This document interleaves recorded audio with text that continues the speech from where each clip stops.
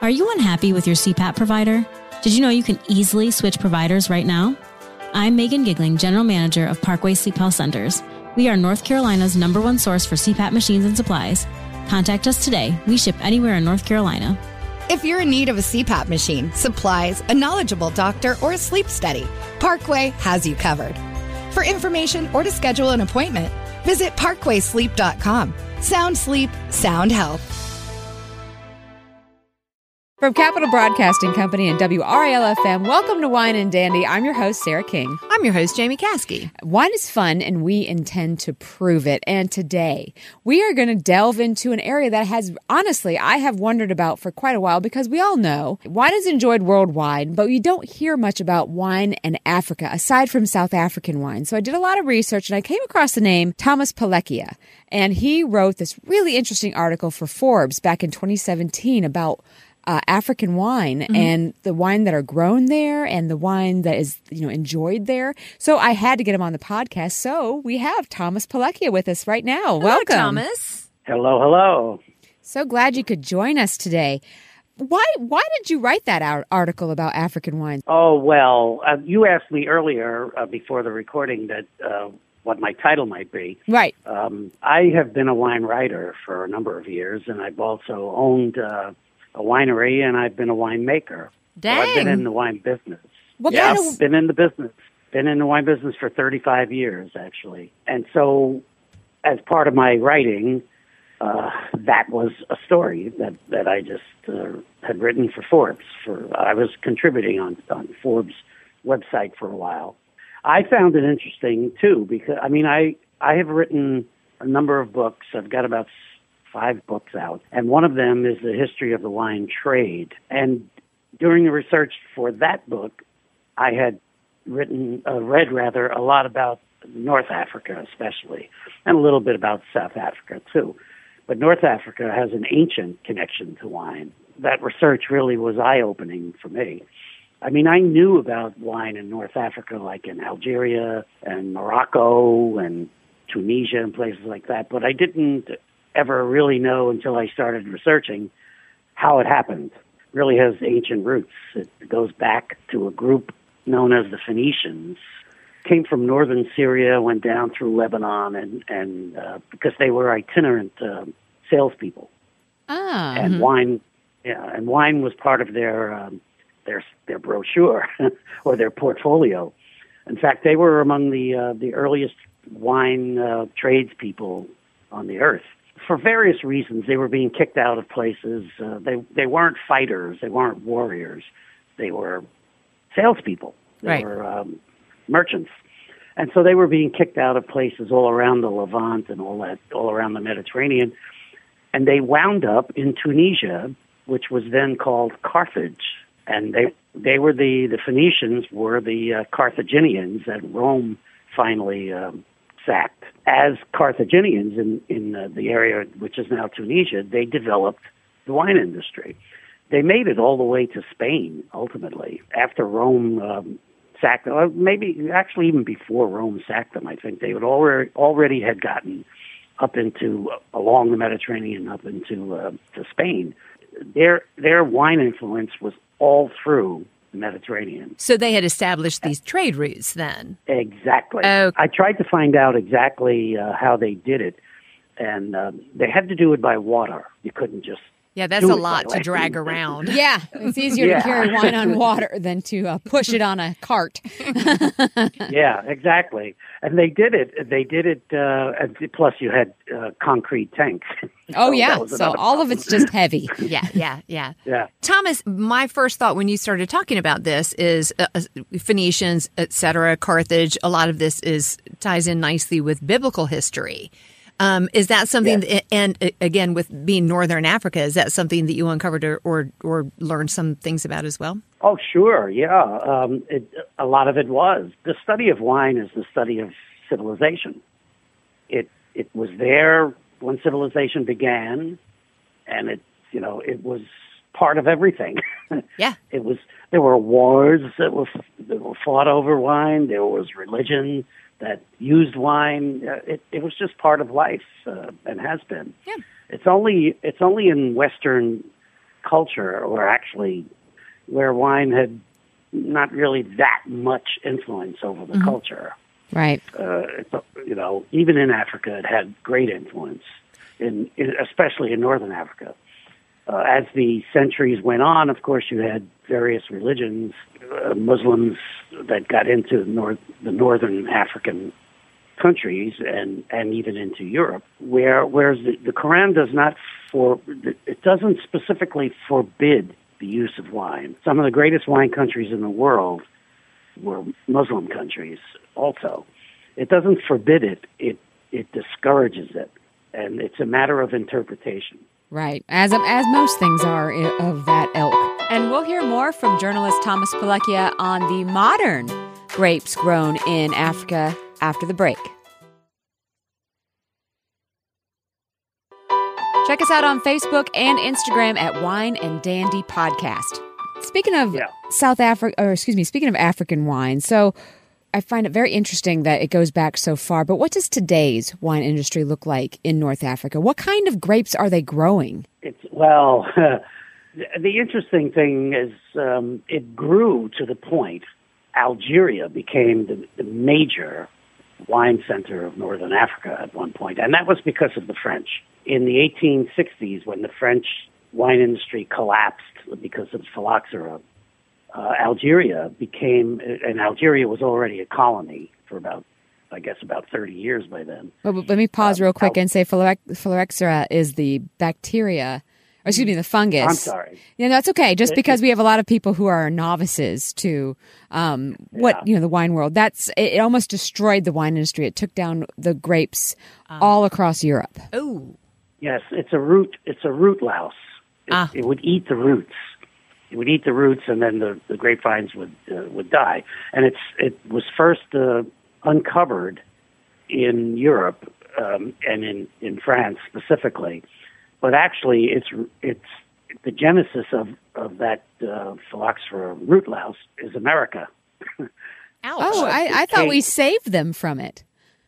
We did. That was how we saved them. When they found out that the root louse came from America, they discovered that the way to save the European wine industry was to create root grafts and create American root stock.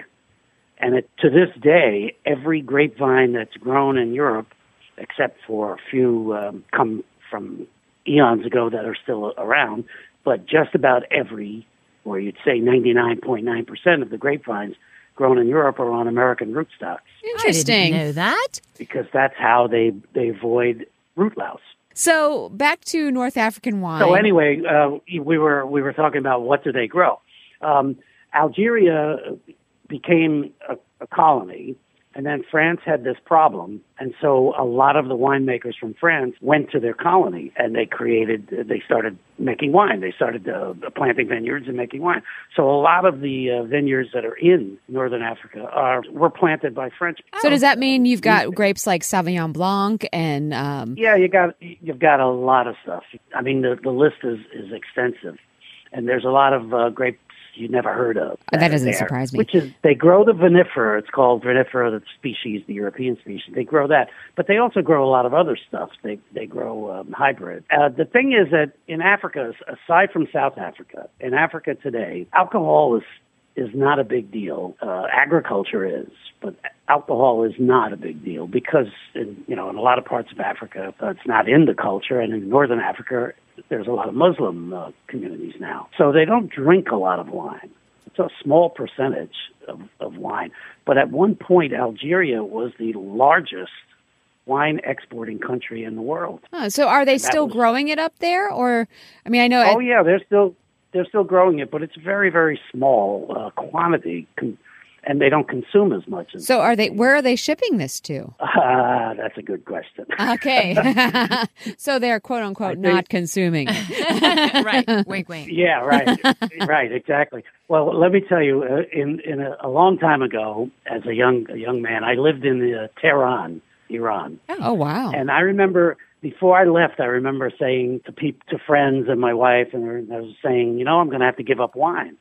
Well, when I got there, this was before the revolution, right before the revolution. I was a really young guy. And when I got there, it was still kind of westernized. Mm-hmm. And they produced wonderful Riesling in Iran, and they had wonderful wines. So I never had to give it up. Oh, well, good for you. Yeah. But in Africa, it's kind of like that, where, you wonder where it goes, but a lot of it does go, like, say, Algeria. They still send wine to France. Oh, okay. They still do that. Well, blending and things like that. I looked up a lot. I mean, I did some research for this episode. Way to go. You're welcome, Jamie. Thank you. And in my research, I saw that Africa drinks mostly beer. Yes, I saw that too, yeah. Yeah, so I was just curious if you had any insights as to if that's been changing, or if, because wine is definitely becoming more popular.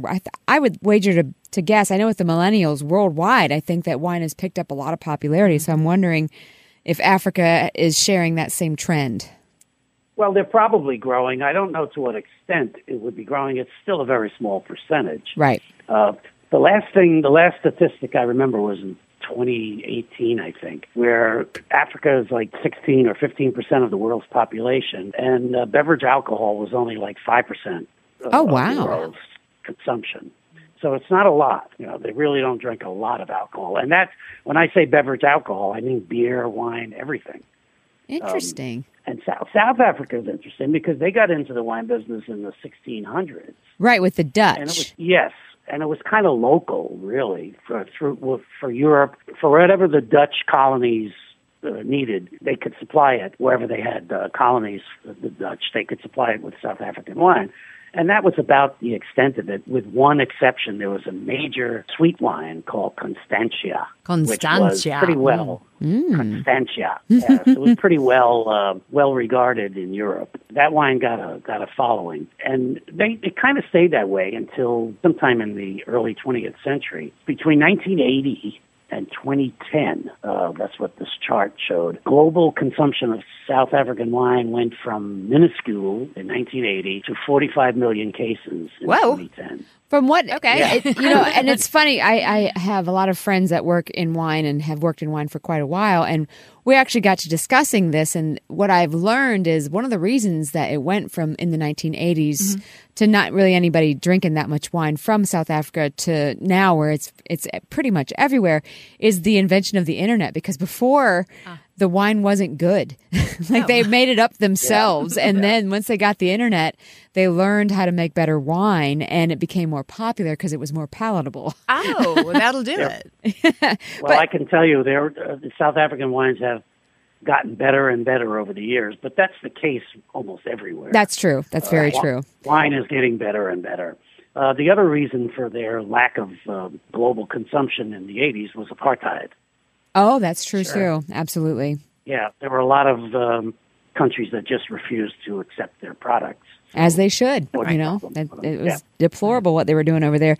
Okay. You had mentioned, I believe it was in your article, but it's definitely in some of my research, that Kenya has some wines as well. And I believe that Kenya is not North African. It's kind of like middle of the continent. Kind of central, yeah. Yeah. Well, places like that, like Ghana, they have a European connection through the British, So all of those places got started in wine through colonizing, through being colonized. The thing you got to know about wine is that if you're in a place that's extremely hot and does not have frost, you really can't grow grapes. Well, that's why I found it surprising, because I know how hot some places in Africa are, and the fact that Kenya had wine at all, I was like, how is that even possible? Well, a lot of Kenyan wine, up until recently, was not produced from grapes. In fact, I hate to use the word wine if it's not produced from grapes, because technically I'm a purist in that sense. The word wine goes back to ancient history. Right. It comes from pre-Greek. The word says specifically it's fermented grape juice. So what are they using if they're not using grapes? Oh, they have all kinds of fruits that they use, and palm and kinds of things like that. But Kenya does now grow Sauvignon Blanc and Chenin Blanc and Cabernet Sauvignon. They do grow it. My suspicion, I don't know for sure, but my suspicion is that any grapes they grow for wine have to grow on hillsides. That would make sense to get some shade. Yeah. Well, they have to get, key is that quality grapes grow if they have a period of dormancy. They have to have that. Oh, I see. That's how they regenerate. That's how the vine regenerates. So in order to get that dormancy, you have to have frost. If you're going to do it in a warm climate and you have hillsides and you elevate the grapevines, that's why grapevines often grow along hillsides. It gives them higher quality, actually. Yeah, and it protects them from the winds. Well, and my last question for you is, why are we not seeing any of these wines in the United States? Well, that's the answer to that is simple. There's very little of it. And if you were an importer, how would you spend your time? Yeah, I mean, like going and getting these tiny vineyards that produce like 5 cases a year. I guess. Yeah. They're not going to make a big. Plus, it's in Africa. You got to get it over to America. Let's say that's not going to work. I have to say, I don't, other than South Africa, which is a big industry now, because if you're an importer, you're going to deal in lots of wine, 45 million cases. Other than that, I don't think I've ever seen, and I grew up in New York City, and I had a store in New York City. I don't think I've ever seen North African wine in the U.S. I can't recall seeing one. So then, Thomas, have you had one that you like at some other point, or is there one that you're like, hey, everybody, if you're going to try one and you can get a hold of it, this is the one to try? The only African wines I've ever tasted were from Morocco, and that was from a friend who spent time in Morocco. And it was, I remember it was very much like Rhone wine because they used some of the same grape, Carignan and some of those grapes.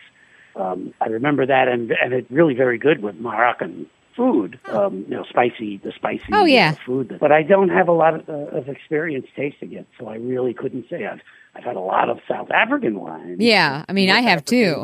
I think it's a very interesting area, but yeah, that makes sense. But I'm so glad that you came on today and spoke with us about this because it's been something that's been on my mind. Honestly, we've been doing this podcast now for almost 3 years. And I've been wanting to talk about African wine because every continent has wine, and I just wasn't aware of any on the African continent aside from South Africa. So this has been very enlightening. Yeah. I really appreciate the time. Well, thank you. Thank you for looking into it. Of course. Thanks, Thomas. Anything about wine is good for me. I'm with you, man. Us too. Cheers. Cheers to you, man. Take care. Thanks a lot. Okay. Bye-bye. Bye.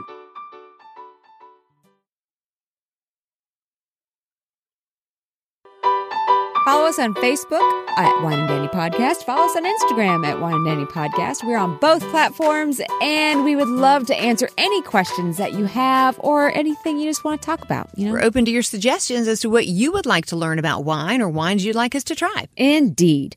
So we just spoke to Thomas. I don't want to try to butcher his name. Thomas Palekia. We just spoke to Thomas Palekia, and he's talking about African wines. And I didn't want us to try South African wines because we've done a podcast on that prior. So I spoke with Courtney from Wine Authorities in Durham. Nope, in Raleigh and in Durham. They're the same company. Right. And I asked her if she had any African wines, which, given what Thomas just told us, there aren't any. They're hard to come by. They make them, but they drink them. And I never considered the Muslim aspect of it. But that makes perfect sense that they don't drink a whole lot over there. So. Although they make a fair amount, and they are exporting them, it sounds like predominantly to France. Yeah, because they're the ones who planted them. But right. Regardless. So I said, well, how about giving us a wine from a region we're not very familiar with? Oh, cool. So that's all I gave her. And then she gave me a brown paper bag with a wine bottle in it. Well, that didn't look sketchy at all. Yeah, I didn't even pay for it. So this one's even more sketchy. Okay. But that's what Wine Authorities does. They donate to our podcast, and we love them for it. We do. So this one's called Suita. Suita. Very simple label. Huh. I think it's... Let's see what her sheet says. I think it's Malvasia. I've always said Malvasia. It's also Malvasia. There's a lot of ways. Potato. Yeah. Malva Asia. There's lots of ways you can say. I'm sure all of those are wrong, but it's a grape. And they spell it with a Z. Oh. Malvazija is how they say. This is a Croatian wine. I have actually been to Croatia and to a Croatian vineyard. Excellent. Yes. Well, I'm excited to taste this. I'm going to clean my... Oh. She's going to splash it on her laptop. I didn't actually. IT would be so mad at me because I've already ruined one of... Oh, God, now I got on you. That's cool, whatever. Oh my God. I'm also going to clean mine. I'm so sorry. I'm sorry. It's not on the board of the equipment, so our bosses are okay. It's just on us. It's on Jamie's shirt. For when we drive. Almost on my laptop. All right. So this is 100% Malvasia, or Malvasia. I honestly don't know how to say this grape, but all my years in this industry, I've never been able to say it. Have you had it? Yes, I've had it. It's a white wine. Yes, I love this wine. Mm-hmm. It's very crisp. It's very light. Mm-hmm. It's a crowd-pleasing wine, but I've never had one from Croatia before. I will tell you that when I sniffed this wine, it took me right back to that Croatian vineyard. No way, really? It's got such a lovely nose. Right there on the coast, sandy soil, beautiful. Sort of very low rolling hills. It was lovely. There's a lovely grassiness to this. Doesn't it smell like you're having a picnic outside in Croatia? The Croatia part I can't say, but the picnic outside part I can. Yeah. A little bit floral, a little bit grassy. It's got let's try it. Apples. I knew you'd like it because it's slightly effervescent. Oh, it's got a little bit of bubble. Yep. It's got a little bit of apple, and it's got a little bit of almost warming spices. Like when it doesn't finish with them, but you get cinnamon on the beginning. Yeah. Oh, interesting. This is delicious. Isn't this fabulous? How much is this? This bottle, she did not tell me. So I don't know. It's probably not free like it was for us. I'm sure you'll have to pay for it. Let me look it up on the old iPhone here. Okay. And let's find it. Oh, this is delicious. It's really delightful. It's very, very light. I mean, on a hot day, honestly, on a cold day, any day I will drink this wine. This is very good. This is very good. And I would think of it as a crowd pleaser. I agree with you fully. Because it's not super zippy. Mm-hmm. So some people who like Chardonnay wouldn't be opposed to it. Right. It's not quite as heavy as Chardonnay, but it's certainly approachable for a Chardonnay drinker. Let's see if I can get a price on this anyway. As a Pinot Grigio drinker, it's a little bit lighter, a little bit less bitey than a Pinot Grigio, or a little bit less crisp, but I really like this. I think it's delicious. And of course, guys, we're going to post the picture for you so you can take it in, hold your phone up and say, this is what I want. Oh, very affordable. About $11. Oh, ding, dang, dong. This is a winner. Dong. Yes. Yum, yum, yum, yum, yum. I can't pronounce anything else on this label, legitimately. Here's the spelling of one word, Hrvatska. How do you say that? I don't know. I would have to see it. Okay. Those are Croatian words, and I can pronounce nothing there. Yeah, but I can drink their wine. Oh, my goodness. This is terrific. And, guys, we can't travel right now, so get the wine in and feel like you're traveling. I have 100% been doing that. And on that note, I did 23andMe, which we actually discussed with Thomas Palekia. Mm-hmm. And I found out that I have 70-some percentage of my heritage is Irish, unexpectedly. I knew I had some. I didn't realize I was mostly Irish. Yes. Like myself, Scotch-Irish. Yeah, I'm not Scotch. But regardless, I decided to tour the country via my stomach because I can't go there. Very nice. So do they have wines, Irish wines? You never hear. You only hear stout and beer. I'm going to have to look. I don't know. I mean, they say there's wine on every continent, so we'll have to find out. But I made a soup, Colcannon. What's in it? Oh, it is ridiculously good, and I don't understand why because it's so simple. It's bacon. Onions. Well, hold on, guys. I think I understand why it's good. But it's onions, leeks, potatoes, red potatoes, and cabbage. Ireland, of course, yeah. That's it. And then you put chicken stock on top of it, boil it till it's tender, and then take it off the heat. And you're supposed to add heavy cream, but as a person who can't have a heavy cream, I put coconut milk in it. Oh. Unbelievably delicious. It sounds like a comfort food. It was 100%. It's so, I was shocked at how good it was. Yummy. All right. So that has nothing to do with this, but it is a good recipe. Well, no, but it's got to do with the fact that, we can't go places. We can't get on planes. Yeah. No one will accept us right now. But we can go through wine and through food. Use your imaginations. Watch an Irish movie. Watch a Croatian movie with subtitles. Educate yourself. We watched the sea shanty movie. Sea shanties are back. They are. In a big way. So I love that song. It's so good on TikTok. You mean the one that our sports people did for sports radio? Well, they're copying one that was viral on TikTok. Yes, there are many, many. Sea shanties are. It's surprising, really, for those of you who maybe don't watch a lot of SpongeBob, why sea shanties are back, but they are in a big way. So you could watch this sea shanty movie, which I cannot remember the name of currently, but it's easy Can't to wait find. to check it out. Ranking right up there on Netflix. And then you could have some Irish wine, maybe make this soup that you had, or you could, Croatia has some lovely recipes. Croatia is known for its food. You could do that and enjoy this wine. And we are going to drink some Irish. We're going to find Irish wine. We're going to try to at least. Yeah. If not, we'll do an Irish cocktail because I really want to start putting cocktails in this. And if you think that's a terrible idea, let us know on our Facebook page or our Instagram. Send us a message there. Or if you think it's a great idea, which I think you probably will, because I have some righteous cocktails to share. You're a cocktail queen. I know, and I don't even drink liquor that much. I just happen to have this knowledge I don't need. So let me share it and use it. Let's do it. Okay, great. Cheers. Well, it's been fun, and here's to areas of the world where we can't go, but we can still explore. Amen. Are you unhappy with your CPAP provider? Did you know you can easily switch providers right now? I'm Megan Gigling, General Manager of Parkway Sleep Health Centers. We are North Carolina's #1 source for CPAP machines and supplies. Contact us today. We ship anywhere in North Carolina. If you're in need of a CPAP machine, supplies, a knowledgeable doctor, or a sleep study, Parkway has you covered. For information or to schedule an appointment, visit parkwaysleep.com. Sound sleep, sound health.